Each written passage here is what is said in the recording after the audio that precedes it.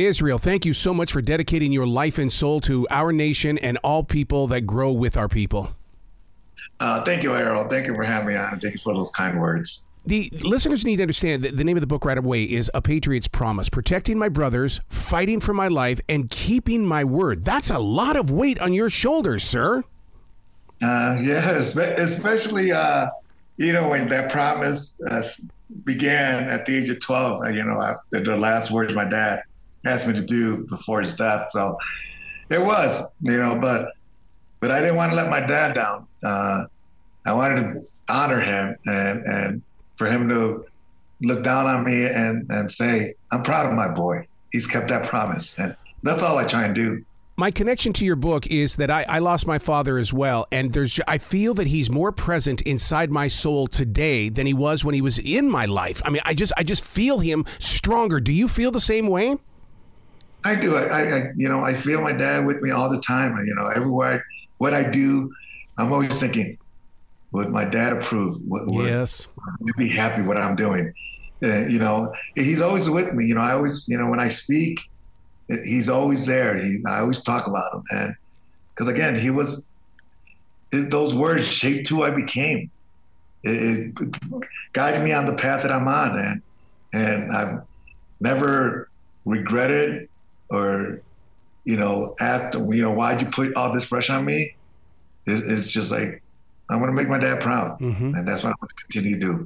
One of the energies that you really do push through the pages is the fact that, because we all live in this world where people go, how you doing today? I'm surviving. You know what? They need to read this book is what they need to do, because you teach us how to thrive, not survive.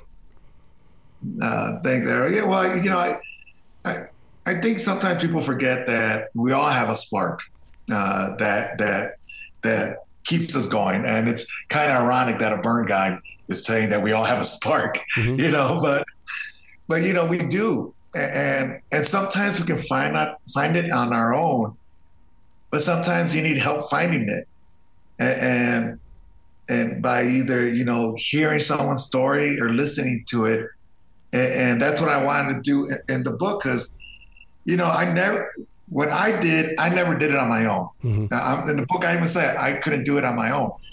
I needed help. I needed my family. I needed my friends. There were moments I needed help. And that's what I wanted to do in the book, to help people find their spark. And I'm a realist. I understand that I'm not going to touch everyone.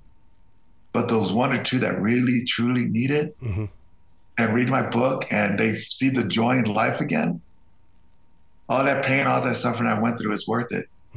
Because I helped them find their spark, and it helped me keep that promise to my dad. Do you think that helping to find that spark actually begins at understanding that you've got to have a relationship with yourself, and it grows from there? I think it does. You gotta know your limitations, know who you are, and don't front something that you're not. I think the hardest thing, especially for special warfare operators like ourselves, is showing vulnerability, that we need help. We're the tip of the spear in the military. We are those nerves of steel, knuckle draggers, that nothing scares us. But sometimes we don't want to show the vulnerability, and sometimes people they don't know how to do that. How far into your personal journey did you realize, oh my God, this isn't in my hands. The universe wants more from me, and I've got to prepare for that? Well, it took me a while. It took me a long time because, in the book, I talk about how I felt like I was cursed. It's like, why is all this thrown at me at such a young age constantly? And, maybe they're preparing me for what was going to happen, on December 4th, 2005, to get me ready to overcome that big challenge, that big obstacle, and then to be able to come back and fight for people and help them and help them, honor my dad. And so it took me, like I said, it took a while, even when I was in the hospital, I'm like, why is this happening? And then I think the moment where it really hit me is when I did see my son for the first time, seeing how, I was scared that he was going to be afraid of me. And then him just coming up to me and asking, is that saying "papi." I was like, "Yeah, buddy," and hugging me. Yes. I think that's when it hit me. I was like, "Got it. I got it." Yep. Yeah. I was like, "I got to be able to help people get to this moment." Oh, especially today. My God. I mean, around the world, people have got to be reaching out to you because you really have, you've lived it, you've experienced it, you know how to help heal people. And there are so many people going in so many different directions because of serving their own nations that they need leadership like you. Well, even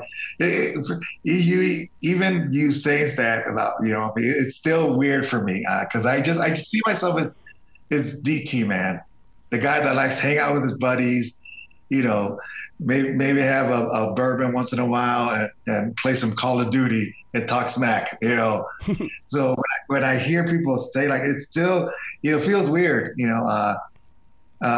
it doesn't really hit me until when I receive messages, like you said, of people saying how they heard my story or read about me and how I gave them, joy in life and helped them find their spark. Is when it hits me, it's like, holy cow, people see me in this light. So it's like I said, I don't know if I'll ever get comfortable when people say that to me, but I just keep doing what I'm doing and trying to keep honoring that promise. Receiving the Purple Heart, is that something that you quickly hide away in a cedar chest or someplace, or do you put it in an area that you remind yourself of this journey that you've been on? It's funny because I'm a big sports guy. Mm-hmm. So in my office, I have all this sports memorabilia and all that. And I remember, it was a couple of reporters that came in and they were doing a story on me, and they're like, Sergeant Toro, where's your medals? Where's your Purple Heart? Where's your other accommodations? And I was like, honestly, I have no idea. And they asked me to look for it, and I had to dig it up in a box. And they're like, why do you not show this off? So I'm like, it's like, because I know what I did. It's like, I know what I did in the military. Yes, no one really wants a Purple Heart, even though it's our oldest medal. It was created by George Washington. But most of the time when you get the Purple Heart, it takes you out of the fight. Yeah. And a lot of time we don't want to leave the fight. We want to be with our teammates. But it's still an honor receiving it because, like I said, it is the oldest medal out there in the U.S. military. But it shows your prior to your injury, and now it's your new life with the Purple Heart. Wow, because I talk a lot about that on iHeartRadio about facing that wall that says you used to be. How do you deal with that when your heart is saying, well, you used to be, but this is who you are in your present place of now? You just gotta, realize really your limitations. As much as we don't want to face that, we got to realize that, did I want to continue being an operator, being downrange? Yes. I would do it now if they asked me, hey, Sergeant Toro, you want to go back downrange? I was like, hell yeah. But I knew I couldn't be that. Unless we become like Star Wars and I get a cool Luke Skywalker hand and I use the Jedi mind trick on everyone, okay, but we're not there. But I knew I could teach. Mm-hmm. I know my limitations. And I think that's the hardest thing that people is for them is know those limitations with their new life. I think you see it a lot of times, like with when you get older, you can't do a lot of things like you used to. Right. And so I think that's the hardest thing is people just knowing what they can and can't do. You don't want to accept it because you still want to be that person that you have in your mind. Yeah. Well, one of the best sayings was one of my buddies says, dude, I'm in my mind, I'm still 22, but my body's 60.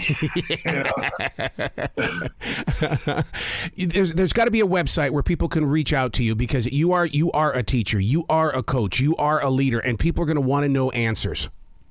Thank you. Well, I do. I have my website, which is deltorostrong.com. And then, obviously I have my social media where people reach out to me, Instagram, Facebook. I don't do TikTok because I like to say I'm not a 12-year-old girl.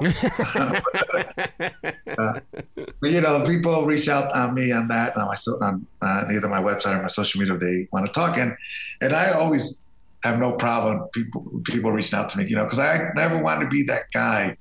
Because we all have that hero or that person we look up to. Mm-hmm. And And if you get to meet them, sometimes you get disappointed and you wish you never met that person. And that's had happened to me. And I never want to be that person. Yep. I still want to be the regular DT that if someone wants to say hi to me or take a photo with me or talk to me, got it, I'm there for you. You know, now if I'm in the gym and I'm in the middle of a set, probably not the best time. But if I'm resting, no problem. But yeah, I remember receiving the Pat Tillman, the ESPY, and so many people reached out to me on social media. I got back to every single one of them saying thank you. Because I thought it was the right thing to do. Yeah. You know, if they took time to send me that, I could take the time to reach back and say thank you. Wow. Please come back to this show anytime in the future. The door is always going to be open for you, sir. Thank you, Errol. I appreciate that. Well, you be brilliant today, okay? I will do, brother. And you take care out there.